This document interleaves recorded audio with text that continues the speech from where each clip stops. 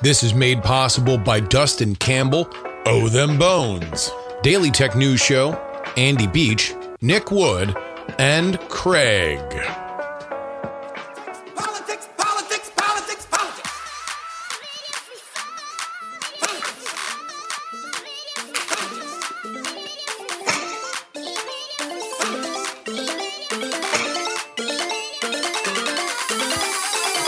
Yes. Hello and welcome everybody to the Politics program for November 11th, 2022. Your old pal Justin Robert Young joining you from, well, the path of an active hurricane. At the time that I am recording this, Hurricane Nicole, which it was officially dubbed about a half hour ago. The outer bands are just beginning to strum the east coast of Florida, specifically the Cocoa Beach, Daytona Beach span, if you are familiar with Florida geography. And yet, here I am in Orlando. I wrapped up our live stream, which was our Wednesday episode, and hopped on GB News, which is as I was informed by many opinionated Brits on Twitter, is a right-leaning UK news network. Previously, I had only known it as the news network that asked me to grace their breakfast show so I could give my opinions, and I was very happy to do it. But I did that. That was at about 2 o'clock in the morning. I then went to sleep, woke up at 5 o'clock in the morning, got on a plane, and got to the Orlando International Airport before they shut it down because it is Gloria Young's birthday weekend. So hopefully we will get a little cameo from her on this episode as well. But what I had designed this episode to be is a little AMA. You know, to be totally honest with you, we've been running so hot leading up to the midterms that I wanted an episode that I didn't have to put a ton of thought into to wrap up the midterm week. So I have a bunch of questions from you guys. Many of them are relating to the outcome of the election.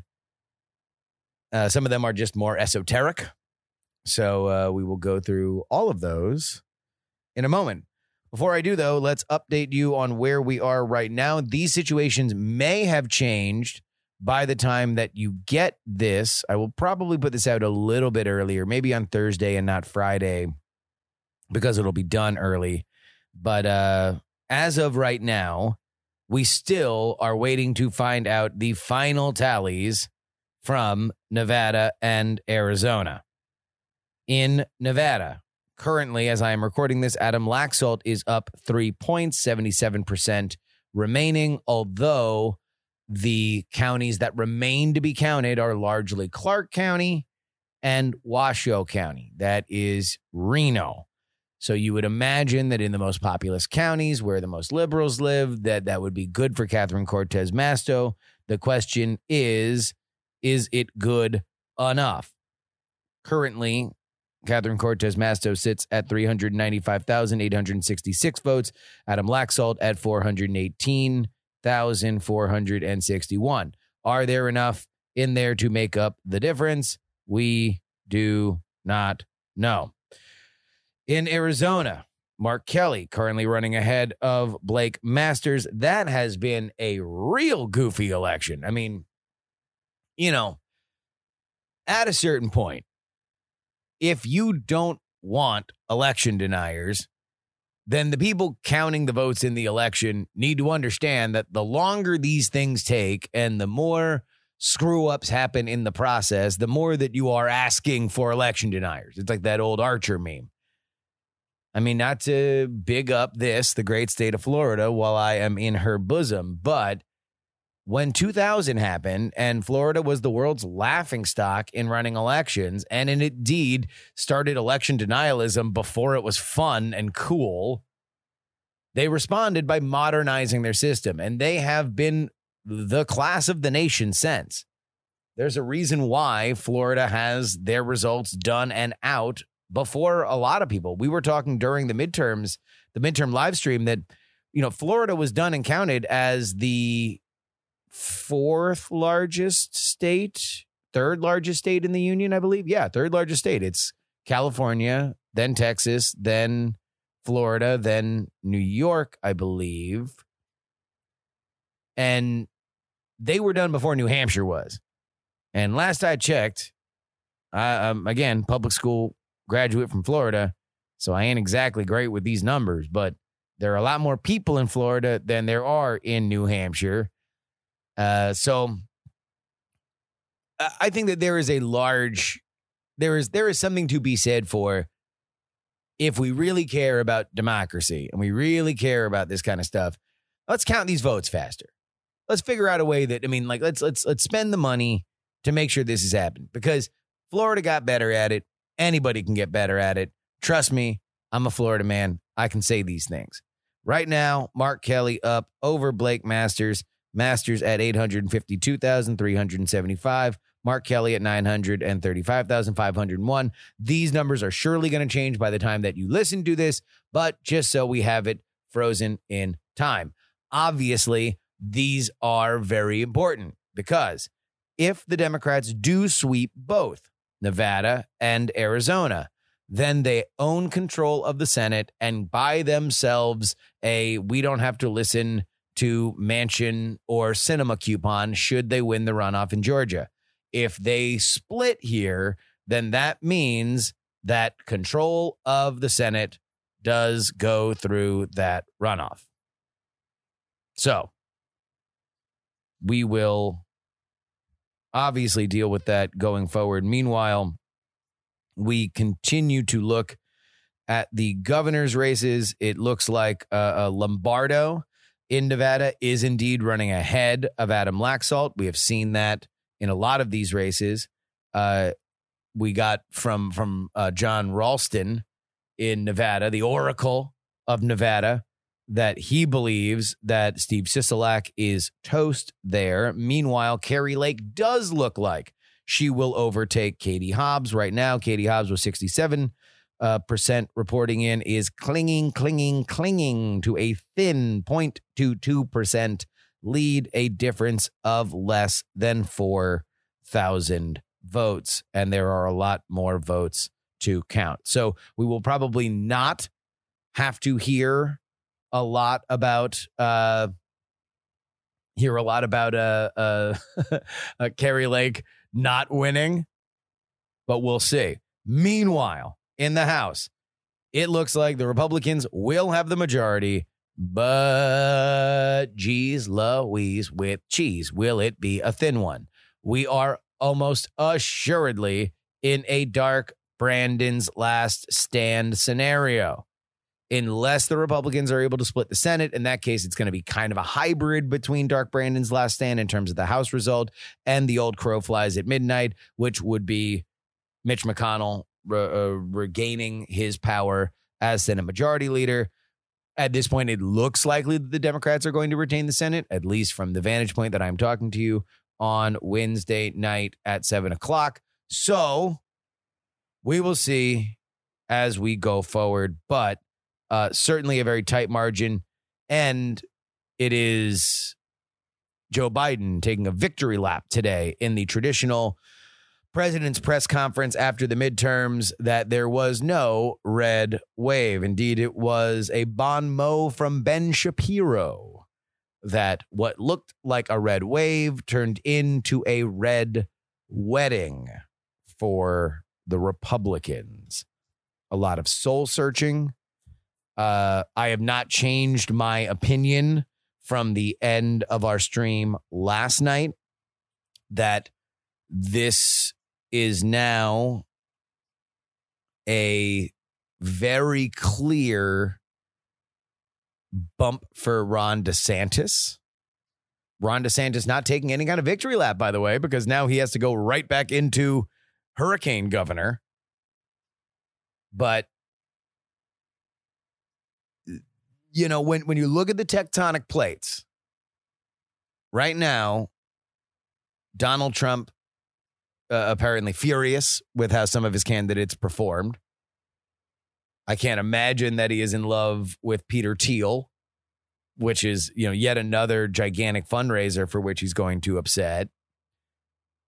J.D. Vance, who wound up getting money from Mitch McConnell, did not thank Donald Trump in his victory speech in Ohio. You got to wonder whether or not Republican voters are going to look at what just happened and say, we've reached the end of the Trump playbook. Yes, Donald Trump is special. Yes, Donald Trump scored the biggest upset in political history for the presidency. But his playbook is not repeatable. The idea that you take somebody that is nationally known, regardless of what baggage they have, you give them a populist message and you run as hard as you can is not something that happens just because you say it happens. Indeed, maybe the old wisdom is the best wisdom. That you want to know what? A voting populace that is naturally predisposed to want stability, naturally predisposed to want confidence, naturally predisposed to not want chaos. They want, regular Republicans. So maybe the perfect scenario is a bit of a hybrid. A man with a populist streak that knows how to play well with others. Maybe they need the pragmatist of Ron DeSantis. I coined that. Put that on the least popular bumper stickers ever sold. Obviously, we've got a million years to talk about all of those issues. Let's get into this AMA. But first,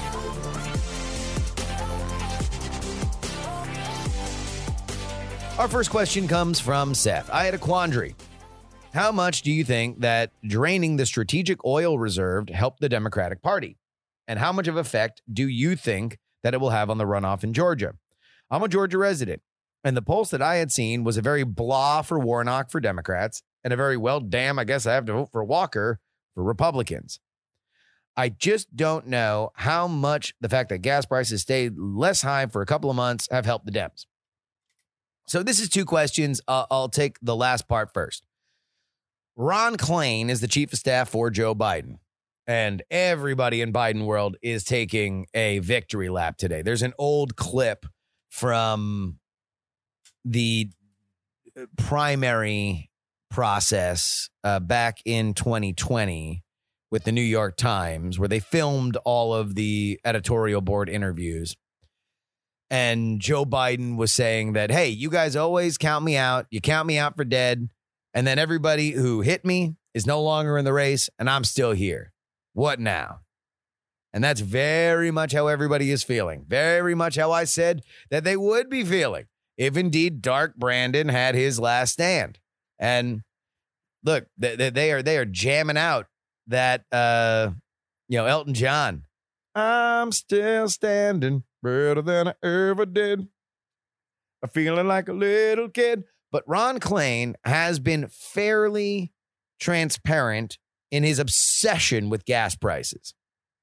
And you know it based on what he tweets, what he retweets, and what he likes on Twitter. This is, I guess, an endorsement for Twitter being an actual thing.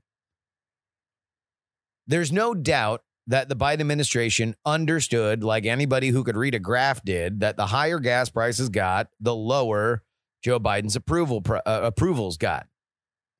Now, while I still don't know whether or not I fully comprehend how much in the Matrix people's economic anxiety trumped the idea that Roe was on the ballot, I still think Roe being on the ballot was a big thing.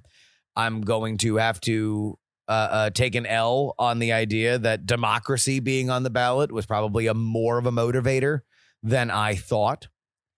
However, I whether or not this did factor in, we do know for a fact that they cared about it. We know that they drained the strategic oil reserve so they could create some kind of temporary buffer, and gas prices did not spike when the Saudis spiked them leading into the midterms. As for Georgia, here's what we know. Brian Kemp ran about 8 to 8.5 points ahead of Herschel Walker. So the question then becomes, was that Republicans who couldn't vote for Kemp or couldn't vote for Walker, but they love Kemp? Or was it Stacey Abrams, Democrats, who decided they could not vote for Stacey, but they wanted to vote for Warnock? They believed in Kemp more than they believed in Abrams.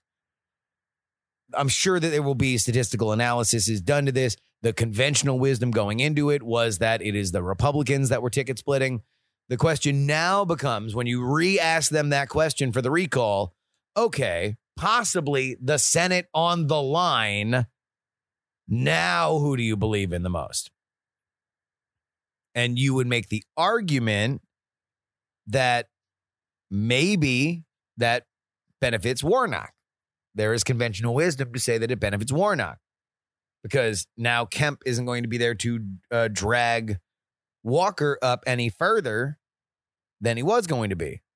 But then again, if Warnock won because of Kemp ticket splitters and they stay home, and this is only a turnout the base election, and the Democrats are already feeling pretty good, does that benefit the Republicans who now feel punched in the eye? Or are they demoralized?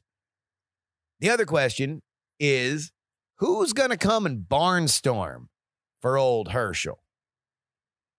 You know, if I were Republican Jesus and I could just do whatever I wanted by way of waving my Republican Jesus hands, much as you could turn water into wine, what I would want if I were running his campaign are 2 rallies. One featuring Brian Kemp, Ron DeSantis, and Glenn Youngkin. 3 people for whom are very popular governors that scored big victories in their states that could lend their even hand on the till persona to Herschel Walker. And then I'd want another rally. I'd want a throwback rally. I'd want a feel-good rally. I want a rally that's not going to exist. I would want Trump and Pence. And everybody plays nice. And everybody says, look, it's very important that you go in there and vote for Herschel Walker. Now, this is not going to happen. In fact, Donald Trump might not even do a rally in Georgia, despite the fact that he got Herschel Walker into this mess in the first place. Because it seems almost certain now that Herschel Walker will not be any kind of deciding vote to oust Mitch McConnell, which was part of the reason why Donald Trump wanted a bunch of Trump loyalists in the Senate in the first place. Now that that dream is dead, he might just leave Herschel out on the side of the road. We do not know. But those would be the 2 rallies I would want if I were Republican Jesus and I was trying to get Herschel Walker elected. If I were Raphael Warnock, if I were Democrat Jesus, if I were Democratic Jesus, I would want Joe Biden. I would want Bill Clinton. I would want Barack Obama. And I would want Stacey Abrams to take a nice trip to Cancun. Stacey, have I told you how great the weather is? Ted Cruz loves it. He left a 5-star review. All right. Moving on. Michael from Oregon. I'm curious to know what type of story coming from a state such as Oregon or North Dakota would get you interested to talk about it on your show. Also, since I assume you don't keep a close eye on my state, what type of news or political advertisements would you want viewers or listeners to share with you from states like mine? So, look, a common thing that I get in feedback is like, hey, have you paid attention to this? And it's a local race or an ad that people see on their television. And I love all of them. So let me make this clear. If you see something crazy on your television based on a political thing that's happening and it's in your state and you think that I don't care about it, send it my way. I want to see it. Let me be the judge. I am a content factory, and you never know where the diamonds in the rough are going to come from. So, in general, with Oregon, Oregon's a weird state, and a lot of East Coast people like myself don't really know a lot about Oregon because you don't really go out there all that often. West Coast people know it, and I was very privileged to spend, that damn near decade on the West Coast when I was living in California because I was able to see a lot of cities and states that I probably would not have spent a lot of time in otherwise. So Seattle and Portland would be two of them. What a lot of people don't realize about both Washington and Oregon is that they're kind of a lot more like Texas than you'd think. Like Portland and Seattle are a lot more like Austin, which is to say that stuff gets red real quick as soon as you go outside of it. But there's not enough population to really turn it into a red state. I am fascinated with both of those cities, not only because they are liberal to a level that often can make like the Bay Area keep up. Like Oakland and San Francisco, the only people competing on the block of who can be the most left-leaning are Seattle and Portland. Like that, those are the only two. LA is not that liberal. San Diego is certainly not that liberal, and that's pretty much it for the major cities on the West Coast. And everywhere else is not even in the same league. You're in AAA, you're in AA. You all y'all are Bull Durhams. Austin, Bull Durham. You are a workman-like minor league player when it comes to being liberal. West Coast. That's Nolan Ryan. That's Ken Griffey Jr. Like it ain't nothing but greats. When it comes to cities that are being liberal, all the cities on the West Coast are walking out of the cornfields and Field of Dreams. Like they are legendarily liberal cities. So I'm fascinated by the dichotomy there. I'm also fascinated by any kind of macro trends. I do think that crime continues to be something that will affect electoral politics just because we had the midterm situation that we had. I don't think that that's going to go away because, and this is going to be a conversation for another day, what time has run out on is the Republicans not having a lockstep, everybody repeats the same answer on abortion. And so if this election was defined by abortion, then everybody's going to have to get together and learn to say the following phrase: I will not support any national abortion legislation. If our strategy going through Roe versus Wade is the states need to decide, then guess what? That's what it is after Roe versus Wade goes down. I am not supporting anything. Lindsey Graham, shut it. Shut it. Silencio. I believe that's where the Republicans are going to land. If Adam Laxalt does not win in Nevada, you can credit the fact that the Republicans were not in lockstep. Lindsey Graham might have cost the Republicans control of the Senate by putting that bill up there, because it put the lie to any Republican that was saying, I respect my pro-choice states decision. When I was watching all the ads that were running all through Sunday football in Las Vegas during that race, it was all about how Adam Laxalt actually wants to ban abortion nationwide. So if that goes away, I do think that we're still at a place where a bad Democratic night, which might be in 24, would eventually lead to tough on crime Democrats. One of the what ifs, if we're going to do Marvel what if variants, what if the Democrats did get wiped out on Tuesday? I believe Mayor Pete would have rebranded himself as Bill Clinton in 92. I believe it would have been tough on crime. Mayor Pete, Secretary Pete, President Pete, whatever. So crime is something that I'm curious about in Oregon. Culture is something that I'm curious about in Oregon. All sorts of stuff. Wind's starting to whip up here.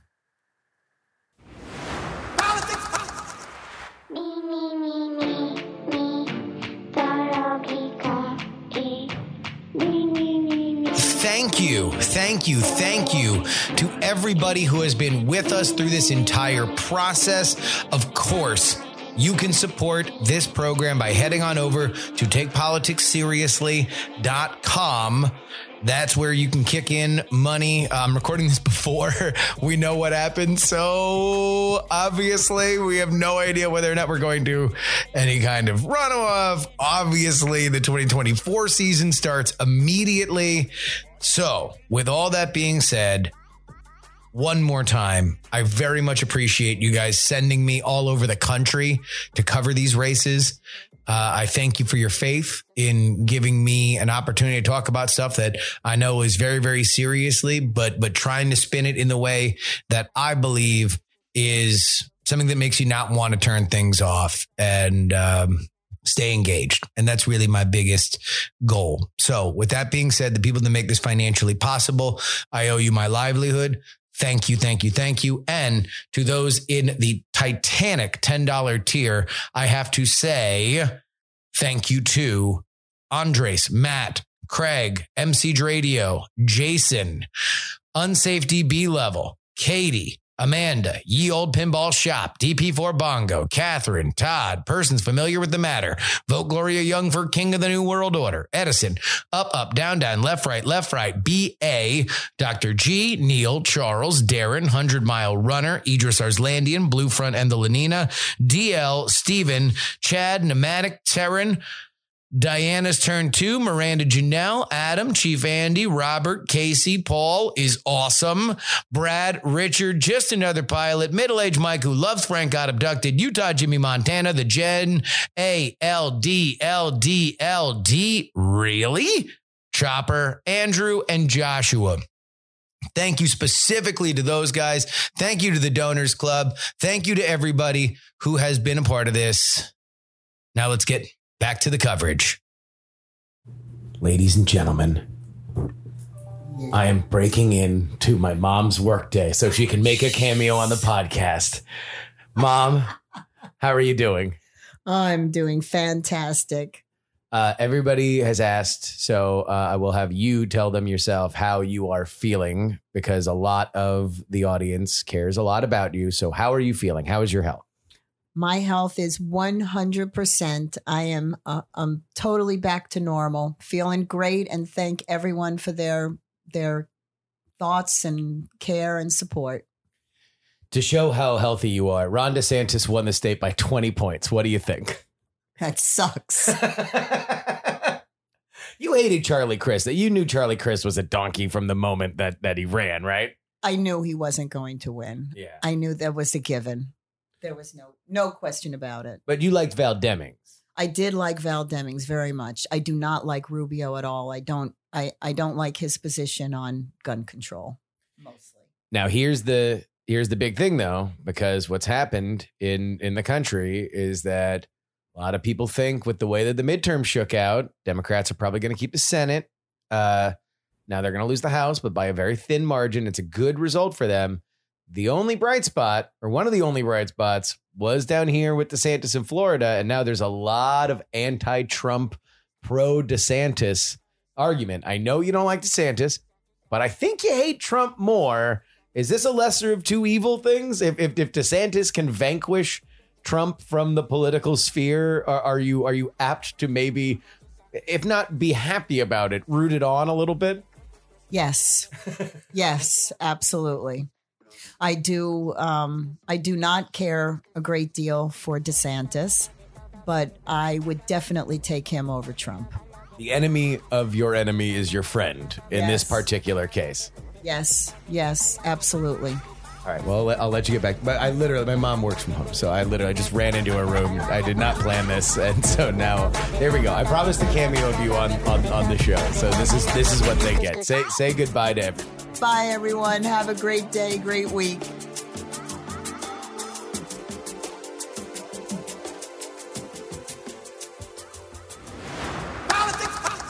Steven writes, during the primary season, the Democrats proposed promoting the clown side of the GOP to make it easier in the midterm election. How did that work out? Did anything come of it? So it's very funny because the head of the Democratic Congressional Committee, let me look up his name. Sean Maloney, I believe it is.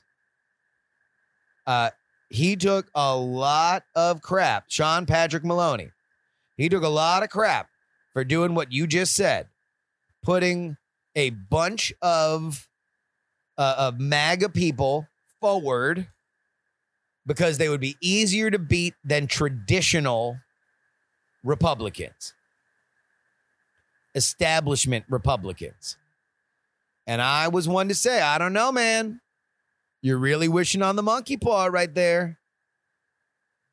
Be careful what you wish for, because you just might get it. And I am here to tell you that when all the dust had settled, all of the candidates that the Democratic Congressional Committee spent money to advance because they'd be easier to beat were indeed beaten. So, Sean Patrick Maloney chose correctly. He spent his money correctly. He wished on the monkey paw for a new car, and he was delivered a Tesla. But a funny thing happened. Because the monkey paw always gets its man. Because while he engineered a tremendous night for the Democrat, Sean Patrick Maloney, he was also running for his own seat. And he lost. He got in that new car. And just like Casino, that thing went kaboom. So while his strategy worked, he ultimately had to pay the karmic price himself. Never, ever, ever, ever wish on the monkey's paw. Jason wrote in, I've heard a couple times that you said you're not a fan of ranked choice voting, and you've hinted at reasons why, but I've never heard a full explanation. Can you go into detail about why you do not like ranked choice voting? So it's not that I don't like ranked choice voting. I'm, in theory, fine with ranked choice voting. What I'm not a fan of is the idea that ranked choice voting is a panacea. That ranked choice voting is something that will fix our system. And this goes into a more philosophical belief for me. I am a believer that systems do not affect people. That people affect systems. And now sometimes people can get into spirals. Sometimes people can become too fixed in their patterns of behavior. However, when I was in the Bay Area and I was in Oakland, both Oakland and San Francisco have ranked choice voting. And they have had it for over a decade. Do you believe that that has made politics in the Bay Area any more diverse? No, it hasn't at all. They're getting about the same candidates that I believe you would have got if you just had the same first past the post system that you normally had. The people that get the endorsements get the endorsements. Everybody agrees with each other, so you don't, in general, get many negative ads. So it's not to say that I believe that the philosophy of ranked choice voting is wrong. I just don't believe that changing the way people interact with each other is necessarily going to change the behavior. On some level, I can get the point of incentives, but if we don't have a fundamental reshaping of our understanding of what we want out of politics, and we don't have a fundamental reshaping, to me, like, my biggest reform is a philosophical reform. Here's what I want desperately. I want people to understand that we don't work for politicians, that we don't work for parties. Parties work for us. They come to us, hat in hand, and they beg for our vote like dogs. We decide whether or not we are going to give them a vote.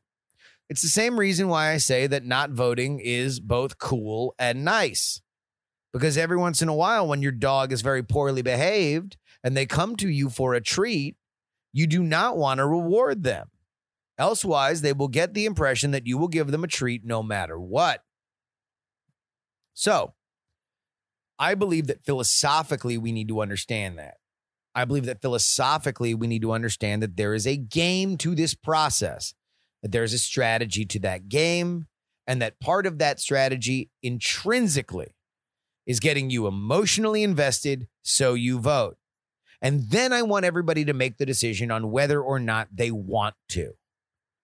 Not because they feel obligated to, not because the world's going to fall apart if they don't, because politics is the art of hyperbole. It is the art of shading the truth in the way that a lawyer would shade the truth. It's the same way that, or same reason why most politicians are former lawyers, because there is a shared skill set. That's what I want. I don't think that working within our philosophical system in a way that allows us to rank our choices, which is more complicated. I know it's not that complicated. Please, ranked choice voting people, don't come at me. But it's more complicated than just pick a person. I don't think that changes things in the way that I want things changed. And so that's why I blanch at the idea when people want to use that as, well, here, take 2 ranked choice votings and call me in the morning.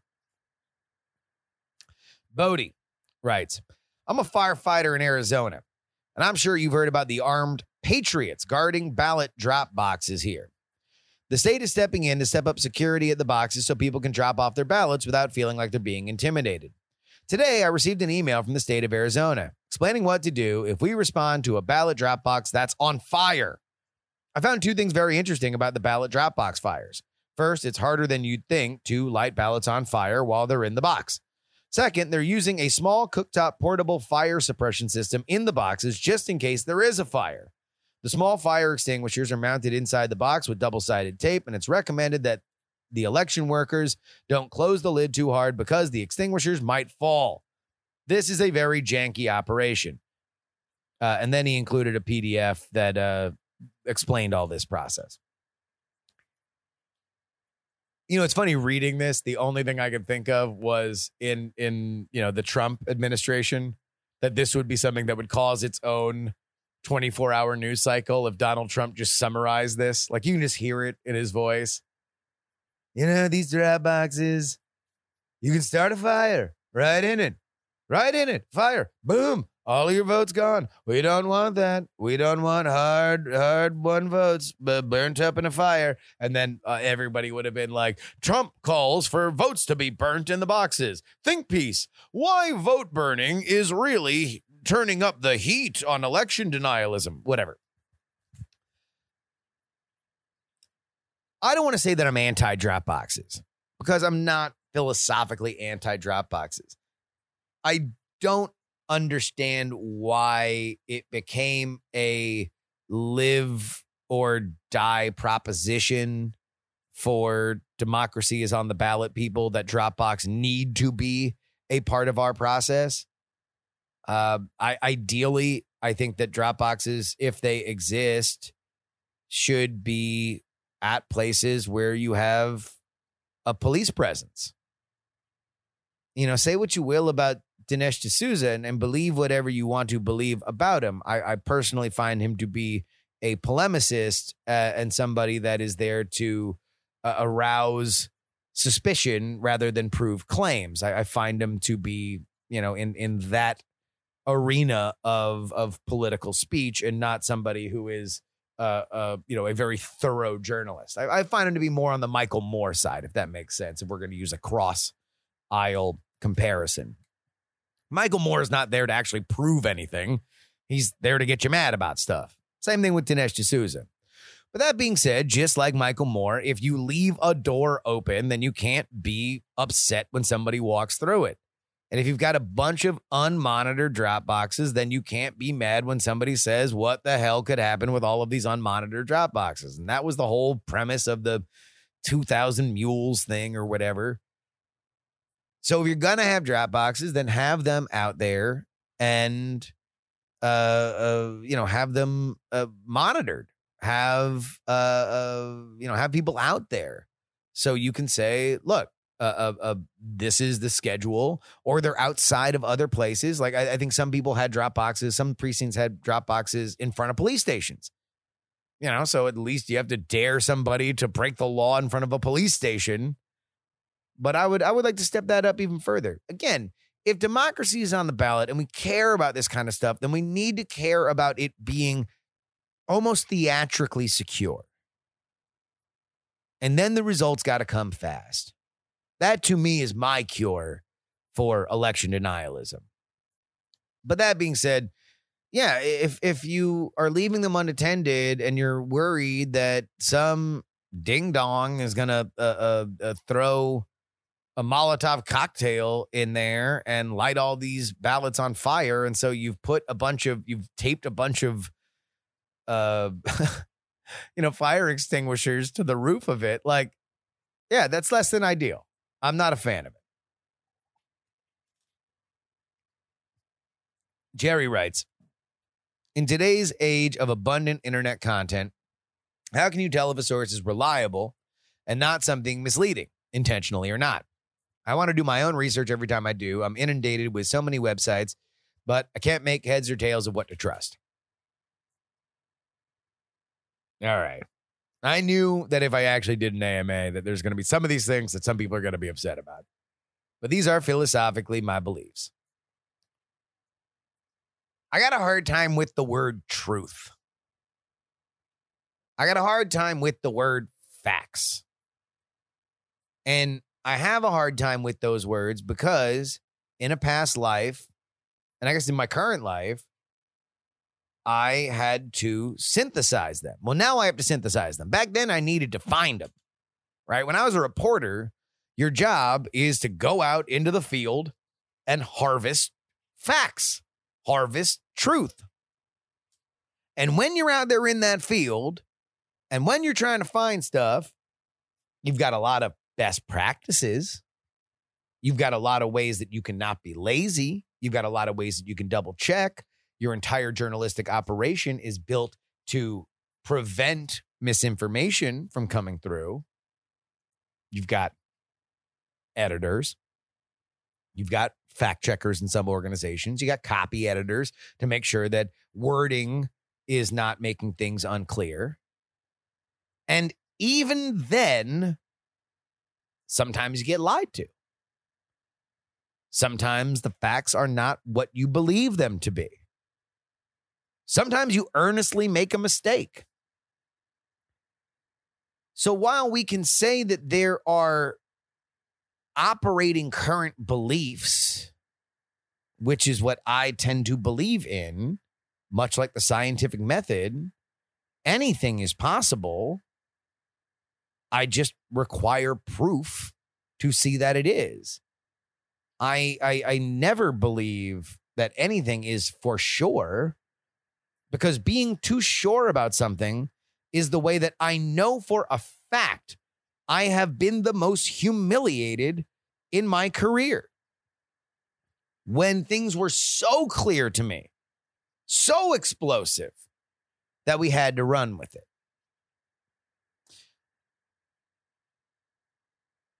And so with that being said, what I have done since I was a journalist, now that I'm an analyst, I guess would be the nice way to say it. BS artist would be the way you would say it if, we were in a Mel Brooks movie.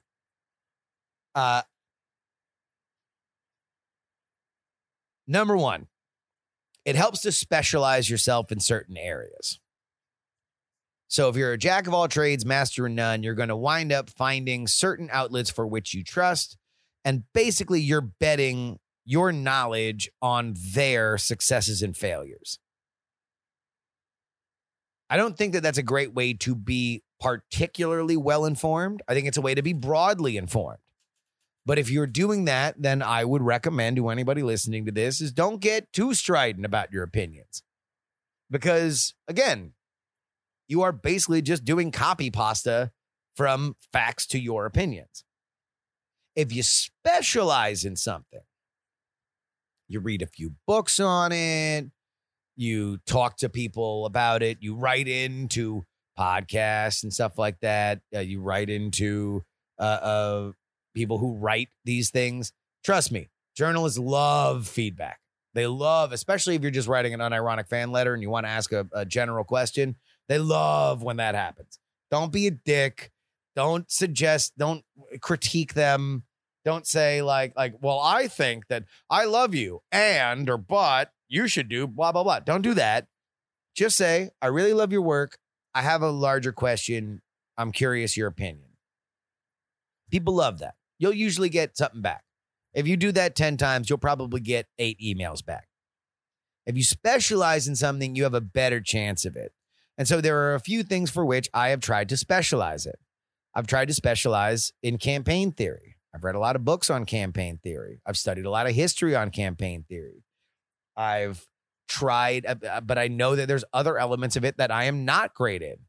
I'm not great in understanding exactly how everything is counted everywhere. I'm not great at understanding how the lawmaking process works. I am betting my opinion on the people that I trust. So when we extrapolate that to the world of the internet, number one, I'm never going to be able to crap on the fact that the revolution that gave random people a say in things is anything but the greatest gift the universe has ever given me. Because while I do believe that I probably could be working at a major news outlet, I don't think I'd be as happy. I think I'd be frustrated.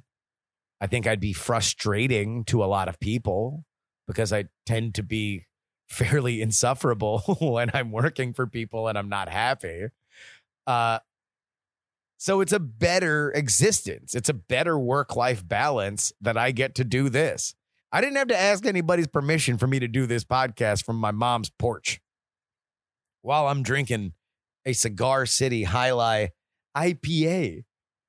I got to do it for you because I have a relationship directly with you. So I'll never be able to say that this has created less of a realm of information because I also very much rely on, if not citizen journalists, then journalists that are kind of like me, data journalists that are kind of like me. That's why I love having Evan Scrimshaw on, who, by the way, boy, howdy, are we going to have to roll out the red carpet because that man came out and was strident in the way that only Evan Scrimshaw can be, and he was right. So for anybody that enjoyed him having to eat a plate of poop after Glenn Youngkin got elected, you are going to have to watch him trot all the way around the bases a few times when he comes back on. But he's just a guy.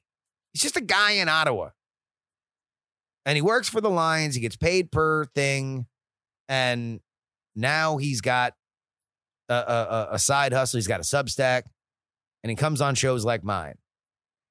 That's great. I love it. Does that mean that everybody who randomly shouts their opinion into the ether is worthwhile? No.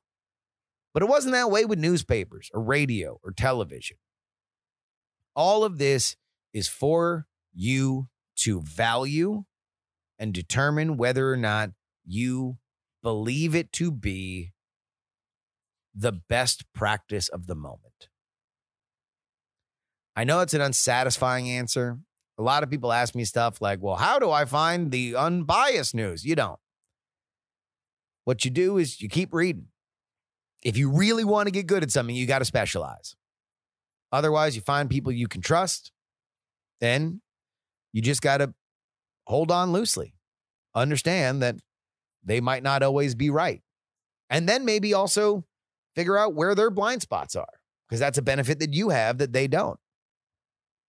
Like, I remember when I was really into movies, I would know certain reviewers that I would look to for certain things. So I loved, back in the times that I was really, really into, I knew my coterie of movie reviewers. I knew certain ones were not into slapstick comedy. And I love slapstick comedy, right? So if it was like people that would never like The Hangover, but I love The Hangover because I want people to say dirty words and then get hit in the head with a falling pipe. Love it. But I also knew that the people that would like those slapstick comedies might not like the new Wes Anderson movie. And that first reviewer probably loves the new Wes Anderson movie. If you want to take that next level beyond betting on somebody for their information, also try to think to yourself when they're wrong, not that they're dumb, not that they're stupid, but maybe they're blind on this topic. I will say for me, and I'll probably do a larger episode on what I got wrong about this race or these races, is that back when Trump started his ascendancy, I had a tendency to, once he mowed through the primaries, I was shy about betting against him because he had just done some stuff I ain't never seen before in my life. 2020 happened. I kind of chalked that up to COVID because so many things were crazy. So this to me was me overvaluing the Trump playbook. I was overvaluing the idea that Herschel Walker and Mehmet Oz, because they were so well known, that would work for them and not against them in a way that it worked for Trump. And what I was blind on was how toxic the Trump brand had become, how many, even if they weren't never Trump Republicans, how much the no, not him too Republicans there were. So that's something for me. And I try to keep an inventory for myself so I can be the best for you guys. But even if I didn't know and I was just chugging ahead, I would encourage you guys to understand where you thought my blind spots were, and then factor that into your own idea of what you find to be capital T, the truth. One last email here. This idea is inspired by what you have said in the past about not voting being a valid choice. It is a choice. I was wondering if we can get a deeper dive into how politicians view our voting choices. The sucker's choice, which I hear a lot, is if you don't vote for politician A, they will not care about the needs of our community. This is pushed twice as hard for politicians who are guaranteed to win by a large margin, which applies to a depressing number of contests on my ballot. Could a future deep dive for PX3 add nuance to this? What makes a politician realize that they need to fight for your community? Not voting, and he gives these options. Not voting but skipping any races with no good candidates, voting for the opponent, voting for third-party candidate. It'd be awesome to know the X's and O's and how these voters are viewed by those in power. Well, ideally, we don't want to get to election day to influence our candidates. So voter enthusiasm is something that has been very much radically changed by social media. There are a lot of ways that campaigns can measure campaign enthusiasm that don't rely on having their campaign director drive through neighborhoods and count yard signs. They can look at social media interaction. They can look at email click-throughs. They can look at email signups. They can look at ActBlue recurring donations. What I would encourage you to do is do not engage. If you don't believe in it, don't engage. If it's not specifically pursuant to your interests, don't engage. I would also say email them. Say, hey, you would have my support if you did this. Until then, no. And, maybe they are going to do it. Indeed, you know what? I said before, this is also total bias on my part. I said before that if you're a journalist, if you want to email a journalist, don't, go barking orders to them. Bark orders to politicians. Am I saying this because I came from journalism and not politics? Maybe. But I would say that for me, that holds true. They work for you. They are auditioning for you. You are their boss, and they are applying for a job. And if somebody came in, you liked most of what they did, but they had a mustache that would creep out the customers, and you said, hey, look, you shaved the mustache, you got a job, then I believe that should also count into the idea of how you deal with them. Past that, on election day, I don't think that you should be in the business of sending messages with your vote. Vote your conscience. Do what you want. Your vote is precious. Democracy is a beautiful, beautiful, fragile, chaotic thing. There's a reason why we talk so much about it. There's a reason why we get so scared about it. But at the end of the day, the one thing that should be sacred is that you have a say. And yeah, when you're looking at hundreds of thousands of other says, it might seem insignificant. But boy, there have been billions who have lived on this earth who would wish to have the say that you have if you are listening to this in a Western democracy. And with that, as the wind continues to pick up here in Orlando, Florida, we will wrap things up today. Until next time, this is your old pal, Justin Robert Young, saying, for the end of our midterm week, some shows talk about politics, others talk about politics, still more talk about politics, but baby, this is the only show that dares discuss.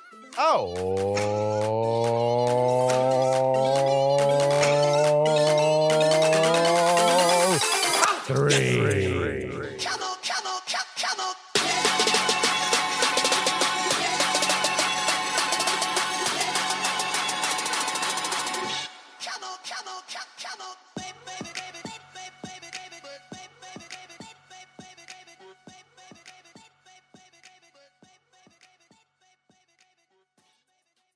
Diamond Club hopes you have enjoyed this program.